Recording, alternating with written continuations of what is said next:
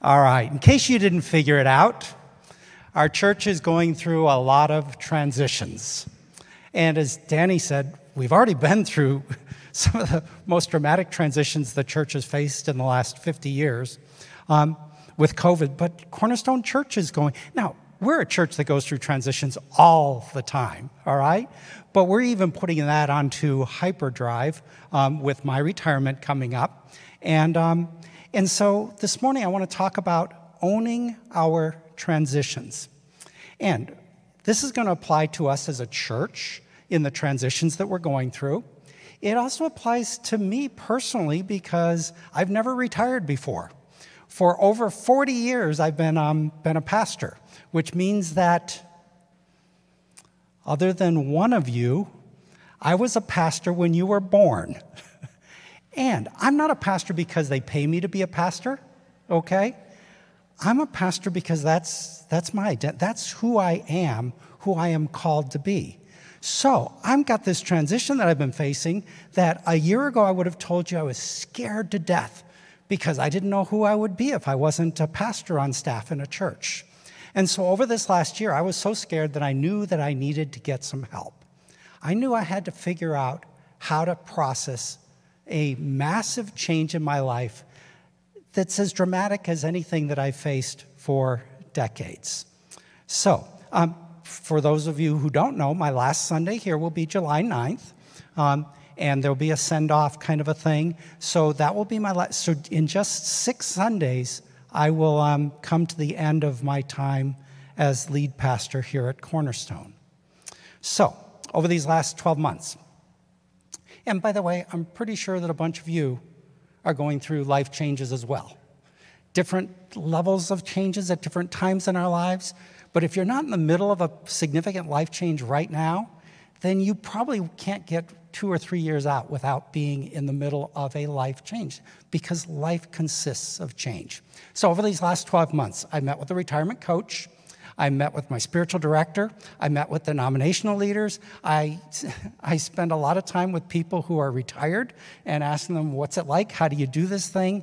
And because I'm me, I've read a bunch of books on getting old, right? Like Getting Old with Grace and some of those kinds of things.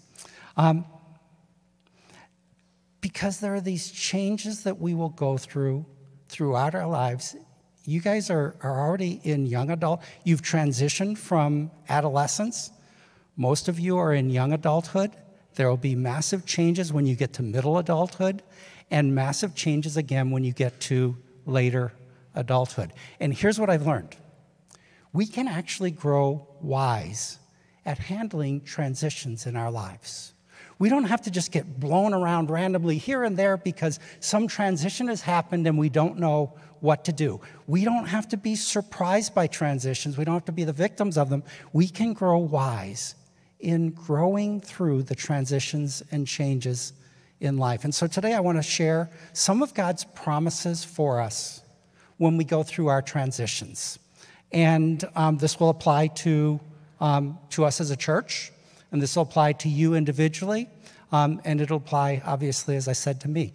A lot of you have just graduated, or a bunch of our graduates have already left, which means that you're entering into the next stage of your young adulthood where you are going to have to get a job or you're going to have to get into school. And learning adulting is really hard work.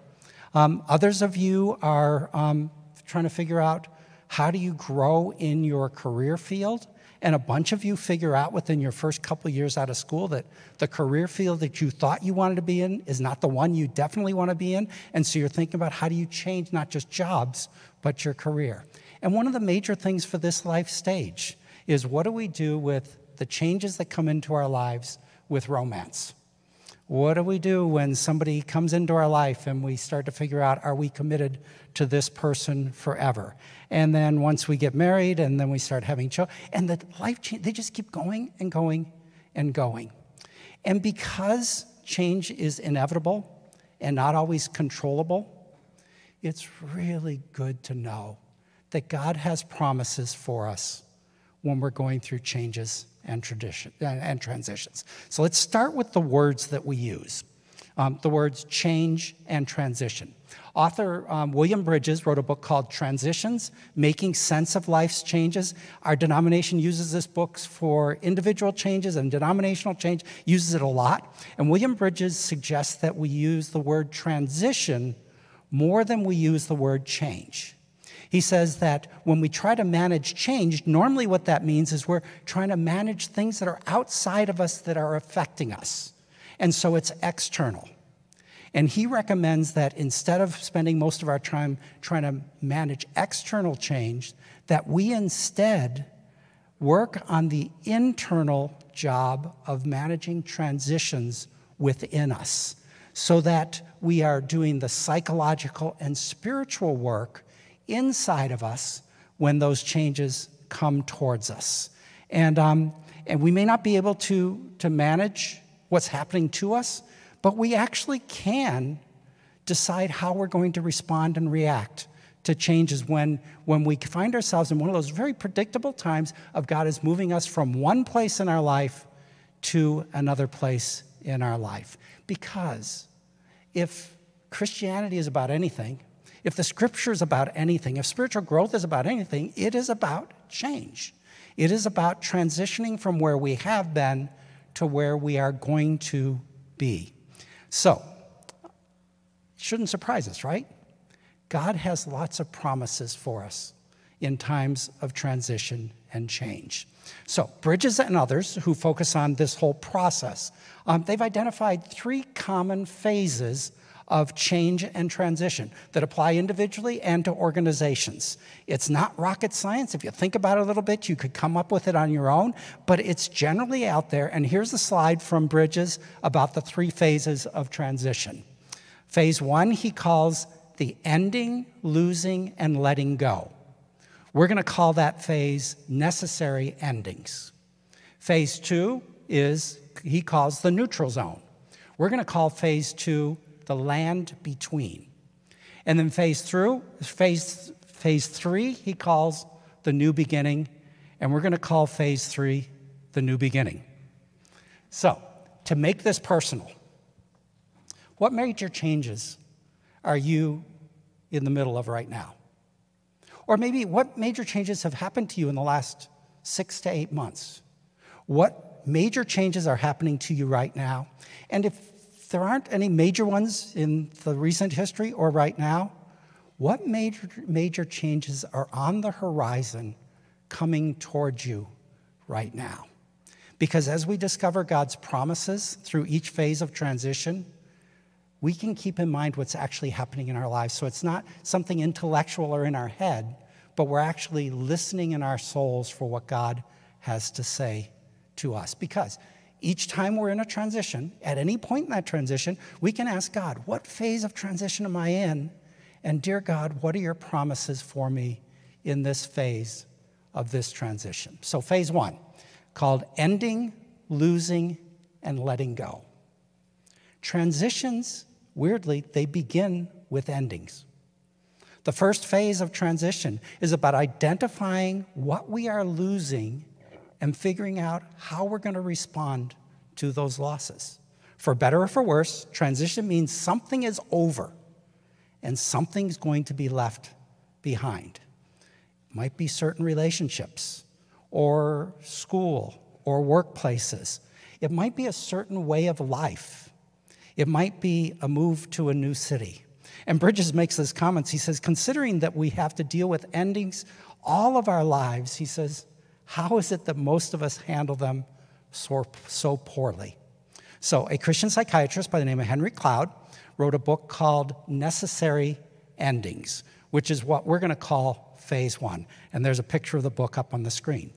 And the central point of Henry Cloud's book, Necessary Endings, is that for anything good to happen in our lives tomorrow, something has to end in our lives today. For anything good to happen tomorrow, something has to, otherwise it's just tomorrow's the same as today. Something has to end in our lives today. And he begins by having us read Ecclesiastes 3, which is a very familiar passage to all of us. You've heard it before, I promise you. And he says, when we read Ecclesiastes 3, 1 through 8, he says, pay attention to the endings, because there are so many endings in this passage. So as I read these verses, listen for the endings. For everything, Ecclesiastes 3, 1 through 8, for everything there is a season and a time for every matter under heaven, a time to be born and a time to die, a time to plant, there are seasons of planting, and a time to pluck up what is planted, either of harvest or of weeding, a time to kill and a time to heal. There are some things that we need to kill off in our lives. There are seasons where we have to do that, and seasons of healing. A time to break down and a time to build up. A time to weep and a time to laugh. A time to mourn some of those things that are passing, and a time to dance at the things that are coming. A time to cast away stones and a time to gather stones together. There are some things that we have to cast out of our lives so that we can gather other things. A time to embrace. There are some relationships that we're supposed to let go of, and a time to refrain from embracing. A time to seek and a time to lose. A time to keep and again, a time to cast away. A time to tear and a time to sow. A time to keep silence and a time to speak. A time to love and a time to hate. A time for war and a time for peace. To everything there is a season. Not a forever, but a season. And seasons have endings. And many of us hold on to stuff in our lives long past when that season should have ended. But the good news and the grace of God is that God is in the business of bringing about endings so that we can start new beginnings. God's in the business of moving us from one season to another. So he moves Abraham from Ur of the Chaldeans to the new land where he wants Abraham to live. He moves the Israelites from slavery in Egypt into the desert to freedom and to the promised land. God moves Jesus from the courts of heaven as the second person of the Trinity to become human, to become flesh and dwell among us. Jesus moves fishermen from their nets and their boats to become fishers of men. Jesus moves us out of the kingdom of darkness into the kingdom of God's marvelous light. To everything, there is a season. And new seasons mean we have to leave stuff behind. We might have to leave behind some very predictable, dependable things in our lives that are simply getting in the way and freezing us up for the next thing that God has for us. As I said before, we may have to leave some relationships behind, or at least the way those relationships have been working, we have to leave behind. We might have to leave our boats and nets that give us security and predictability to step into something that is not certain, that will actually take some faith. Most of us have to leave behind some patterns of thinking, maybe some patterns of self-talk. We may have to leave behind stuff that feels essential, but it's only getting in the way for us. And that's not easy. Breaking patterns is hard work. And so everybody that looks at change says that we have to be intentional about identifying what we have to leave behind and grieving it. Otherwise, we become like the Israelites in the desert when they have been freed from slavery and it gets unpredictable and unsure, and they just want to go back to Egypt to be slaves again because they can't handle the uncertainty and unpredictability of letting God lead them. So, Henry Cloud encourages us to get familiar with pruning out of our lives everything that's holding us back. And there are a number of categories. There's stuff in our lives that really is dead. It's dead branches, dead weight. He says we have to get really cruel and name those things so we can prune them out. But he says one of the harder things to prune out of our lives are things that are good, but they're getting in the way of us living our best lives. They suck energy and drain us and distract us from the greater work, the newer work that God wants to do in us and through us. And he insists on this point that we simply cannot sustain all the clutter we have collected and be able to live our best lives. So, the challenge here, as a community, as individuals, is can we get better at diagnosing when situations and relationships have no hope and should end? Can we get better at pruning stuff out of our lives? And can we help each other? Because there are things that our friends see in our lives that we don't see because we're so familiar. We can help each other by saying, hey, I've watched this in you, and it doesn't seem to have life. Can we get it to be normal for us to grieve in times of transition? Can we get comfortable with necessary endings? Because as hard as it is to end some things, resisting the necessary endings sucks our life and energy and joy, and it delays us from what God has for us next. So what are the promises that I see in phase 1 of transitions? I found 2 of them in Exodus chapter 3, because that's the passage that's talking about the Israelites leaving Israel and going to the promised land. The first one is Exodus 3:11, where God says to them before they leave Egypt, he says, I will be with you. There is no phase of any transition in your life that God will not be present with you to guide you, to lead you, to give you wisdom, to comfort you. So lean on God's presence. When nothing else is certain, we can always lean into the certainty of God's presence. So that's the first promise. God says, I will be with you. Second promise, also in Exodus chapter 3, and the Israelites are leaving slavery. And this one was shared with me by an African-American pastor friend this last week. He and I were doing a Zoom. He lives in Minneapolis. And he said that in his times of transition, his times of phase 1 necessary endings, he holds on to the promise of Exodus 3, verse 21, which I didn't have a clue what it was. And he said, Exodus 3:21 says, God says to the people, when you go, you will not leave empty-handed. It's about plundering the Egyptians, but it's even more about when you are moving into that next stage, God will give you exactly what you need. He has been giving you what you need. You will not go out empty-handed. So Richard Rohr talks a lot about change in a lot of his books. He writes this. He says, the mystery of transformation more often happens not when something new begins, but when something old falls apart. The pain and chaos of something old falling apart invites the soul to listen at a deeper level, and sometimes forces the soul to go to a new place. He says most of us would never go to new places in any other way. So one of the gifts of God's grace when things are falling apart in our lives is maybe it's the first step to a new beginning. And then Barbara Holmes also writes about this. She says, transitions can only take place if we're willing to let go of what we have known, the worlds we have created, and our assumptions about the way things are.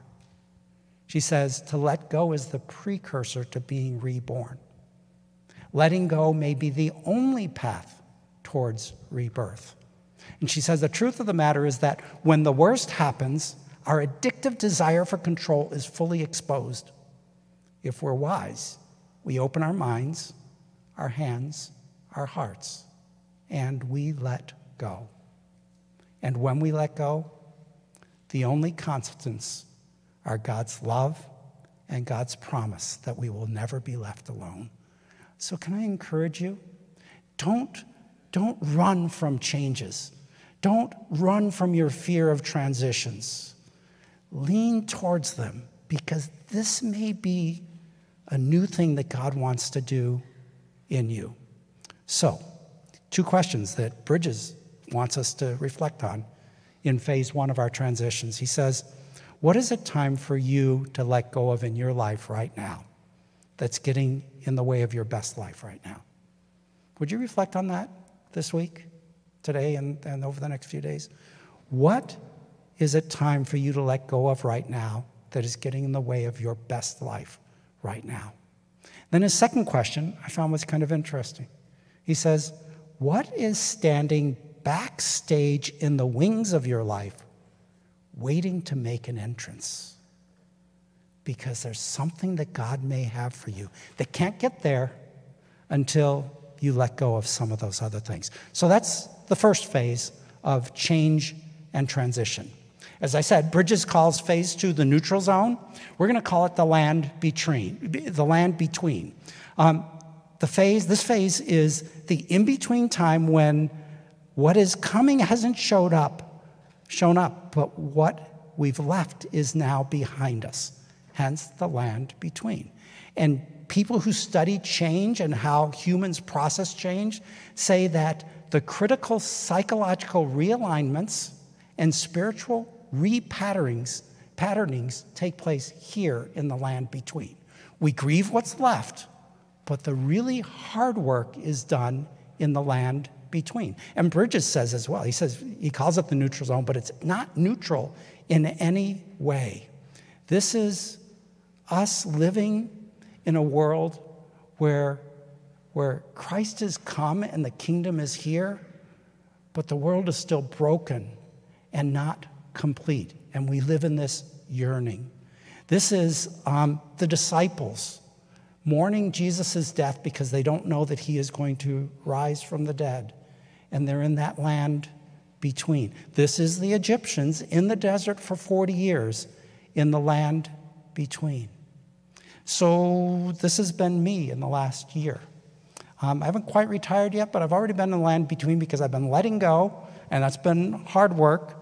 And I'm trying to continue to let go while trying to process what's going on internally in this transition in my life. Most of you know that I had knee surgery. I'm in the land between of my knee surgery. The old arthritic knee is gone, all right? And sometimes it hurts so much right now, I want to go back. I want to go back to slavery, but I can't go back because that's done. But I'm not yet at the point where I can play volleyball and play basketball with all you guys, right? So I'm in this land in between. And Jeff Manion wrote a book called The Land Between. The picture will show up here. And he says that we think that the desert, and what he's doing is he's looking at the Israelites in the desert, particularly in Numbers 11. He says, we think the desert is a place of barrenness where there's no life and nothing can happen, but that is so far from the truth. And Manion says, when we look at in Numbers 11 at the Israelites, the desert is fertile ground. It's fertile ground first, he says, for grumbling and complaining. The land between, when things are not sure and we are a bit shaken up, is a time that we can be tempted to murmur and complain. And here's something you ought to know about God. God gets kind of pissed at his people when they're murmuring and complaining all the time. All right? The land between is fertile time for murmuring. Manion also says the land between is fertile ground for emotional and spiritual meltdown. So Moses, when the people are complaining, Moses is talking to God and he says, that's it, God, I can't handle it anymore. If you really love me, God, kill me right now. The land between is fertile time for emotional meltdown because we get in over our heads. We don't know how to find our bearings. And Manion says that if we're really, really honest, the land between is sometimes a place where faith goes to die. But in contrast, the land between is also fertile ground for God to work in us. In the land between, we can discover that God will guide us like he guided the Israelites by day and by night. Faithfully, God will guide. We can discover that God will provide for our daily needs, like he gave the Israelites manna in the desert so that their daily needs would be met. We can discover where we've put our hope in so many things that are undependable and unreliable, that are not God. We can discover that God will guide us to the promised land precisely when we're internally and spiritually ready for it. So, Mannion says, the land between isn't a desert of barrenness. It is a greenhouse for maturity. So, when you're in a transition, once you realize that you're out of phase one and you're in this middle space, then look for the opportunities for God to shape you internally. This is a unique, it's a time-limited opportunity for us to grow into who God wants us to be for the next stage. And if we refuse to grow, I'm pretty sure we stay longer in the desert. It took 40 years for the people of Israel to finally be purified, to be ready to go to the promised land, because they kept murmuring and complaining and kept resisting God.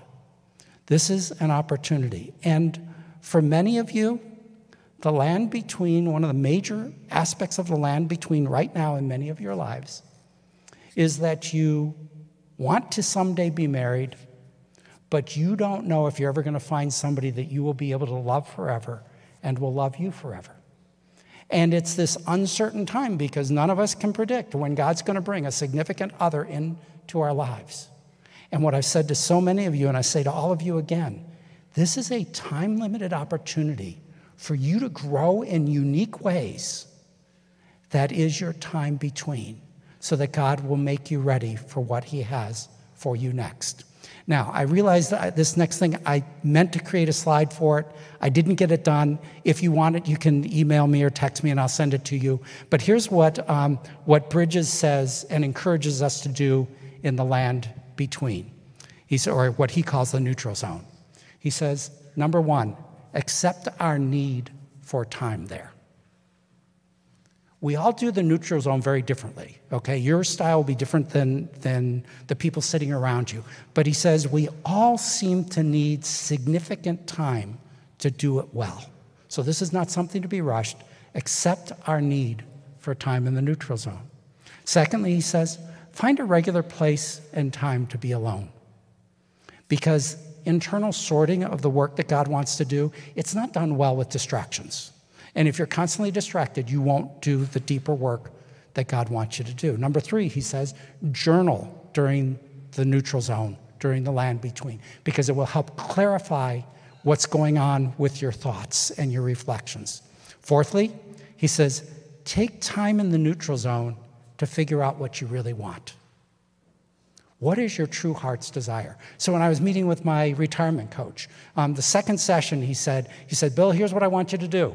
And because first he said, second session, he said, I figured out why you're so freaked out about retirement. I said, why is that? And he said, because you've been planning to retire, but you haven't been planning your retirement. He says, here's what I would like you to do. Open up a Google Doc and start writing down, what do you really want in your life right now? And then secondly, he said, write down, what do you never, ever want to do ever again in your life right now? He says, it's time for you to start figuring out your desires to plan for your retirement. And then number 5, Bridges recommends that we think about what would be unlived in our lives if we get out of the neutral zone too soon. Because we can push and bully our way through, but leave undone the work that God wants to do. So if you are single, you are in this zone or space where God can grow you in certain ways that will end once that significant other comes into your life. If you're married and you don't have kids, you're in a zone where you can grow in certain ways that eventually a kid's going to pop in and change all of that. And that's going to be true once you have children, once your children start to grow older, once your children move away, once you get to where Marla and I are of empty nest. There are time-limited opportunities for us to grow through the changes. So what's God's promise for us in the land between? I think it's this. It's that he is at work in us. So it's Philippians 1:6, where the Apostle Paul says, I am sure of this, that he who began a good work in us will bring it to completion at the day of Jesus Christ. The promise of the second phase of transition is God is at work. And so I love this quote from Helen Keller show up on the screen. I just think it applies really well for the land between. The bend in the road is not the end of the road unless you fail to make the turn. The land between is figuring out how to make the turn, which leads us to the third phase of transitions. And Bridges calls it new beginnings. And we see this all over the scriptures. Isaiah 14, verses 18 and 19. God says, remember not the former things, nor consider the things of old. God goes so far as to say, forget what is past, right? God says, behold, I am doing a new thing. Now it springs forth. Do you not perceive it? And then I love this. God says, I will make a way in the wilderness and rivers in the desert. New beginnings is this exciting time when we get energy for what God is. This is revival for what God is going to do next. It's 2 Corinthians 5:17. Anyone in Christ is a new creation. The old has passed away. Behold, the new has come. Brothers and sisters in Christ, that's one of the great things about being followers of Jesus, is we are continually being made new. And the new beginnings that God brings into our lives are marked by this release of energy and this excitement about the new direction. And we're going to talk about the transitions going on here at Cornerstone. I loved hearing people up here saying they're excited about what's coming next, because what has been okay, but God has something new, and we can be excited about what he will do next. Now, lots of times those new beginnings are pretty tiny. And so Zechariah 4:10 says, do not despise small beginnings, for the Lord rejoices to see the work begin. So they may be very small things in you, or very small things in our church, or in your friend group, or in your small group, or in your family. They might be very small, but God rejoices to see the work begin. And there's two other scriptures here. One of them that you know I love because I say it to you so often. Ephesians 3:20 says that God is able to do far more abundantly than all we ask or imagine, according to his power that is at work within us. That's the promise of new beginnings, is God's able to do stuff that we cannot even dream about, that we wouldn't even have the courage to ask. God has new things for you in many parts of your life and for Cornerstone Church. And then Revelation 21:5, Jesus says, behold, I am making all things new. I am making all. We can grow wise in the transitions and changes in our life. We don't just have to be blown here and there by the storms that happen. We can grow wise. So this next slide up here is just kind of a summary. And if you want to, you can take a picture of it. This is what I'm going to retirement with a confidence that God is at work and that he will be with me. This is the confidence that I have that he's begun a good work, and he's not going to quit that work till he's done. I'm moving into retirement with this. I pray that Cornerstone Church moves into our future knowing these promises. And I pray that you will move into your future with God, knowing that God will be faithful and he will continue the work of making you new. He starts with salvation, then moves to sanctification, and moves on to glorification. God will not finish the work that he is doing within you. All we need to do is stay with him so that he can do that work. So let's pray together. Father, over these last 3 weeks, we've talked about owning our doing so that we're not just hearers of the word, but doers of the word. And we talked about owning our growing, so that we're not waiting around for somebody else to grow us mature, so we're not waiting around for you to do stuff that you've called us to do, but that we are owning the spiritual practices that shape us to be like Jesus, so that we can touch the world the way Jesus would touch the world. And then today, owning our transitions. Thank you for your grace, because we could not have any of this confidence if we did not have you. But you love the new beginnings and the transformations. And sometimes it's gentle, sometimes it's abrupt, but it's always hopeful, because we believe in the resurrection of Jesus Christ, because we believe that we too will rise from the dead. We know the best is yet to come in our lives. The best is yet to come for Cornerstone Church, because our Savior is a risen Savior. And so how can we help but rejoice in you and ask you to do the deep work that you want to do for your glory? We pray these things in Jesus' name. Amen.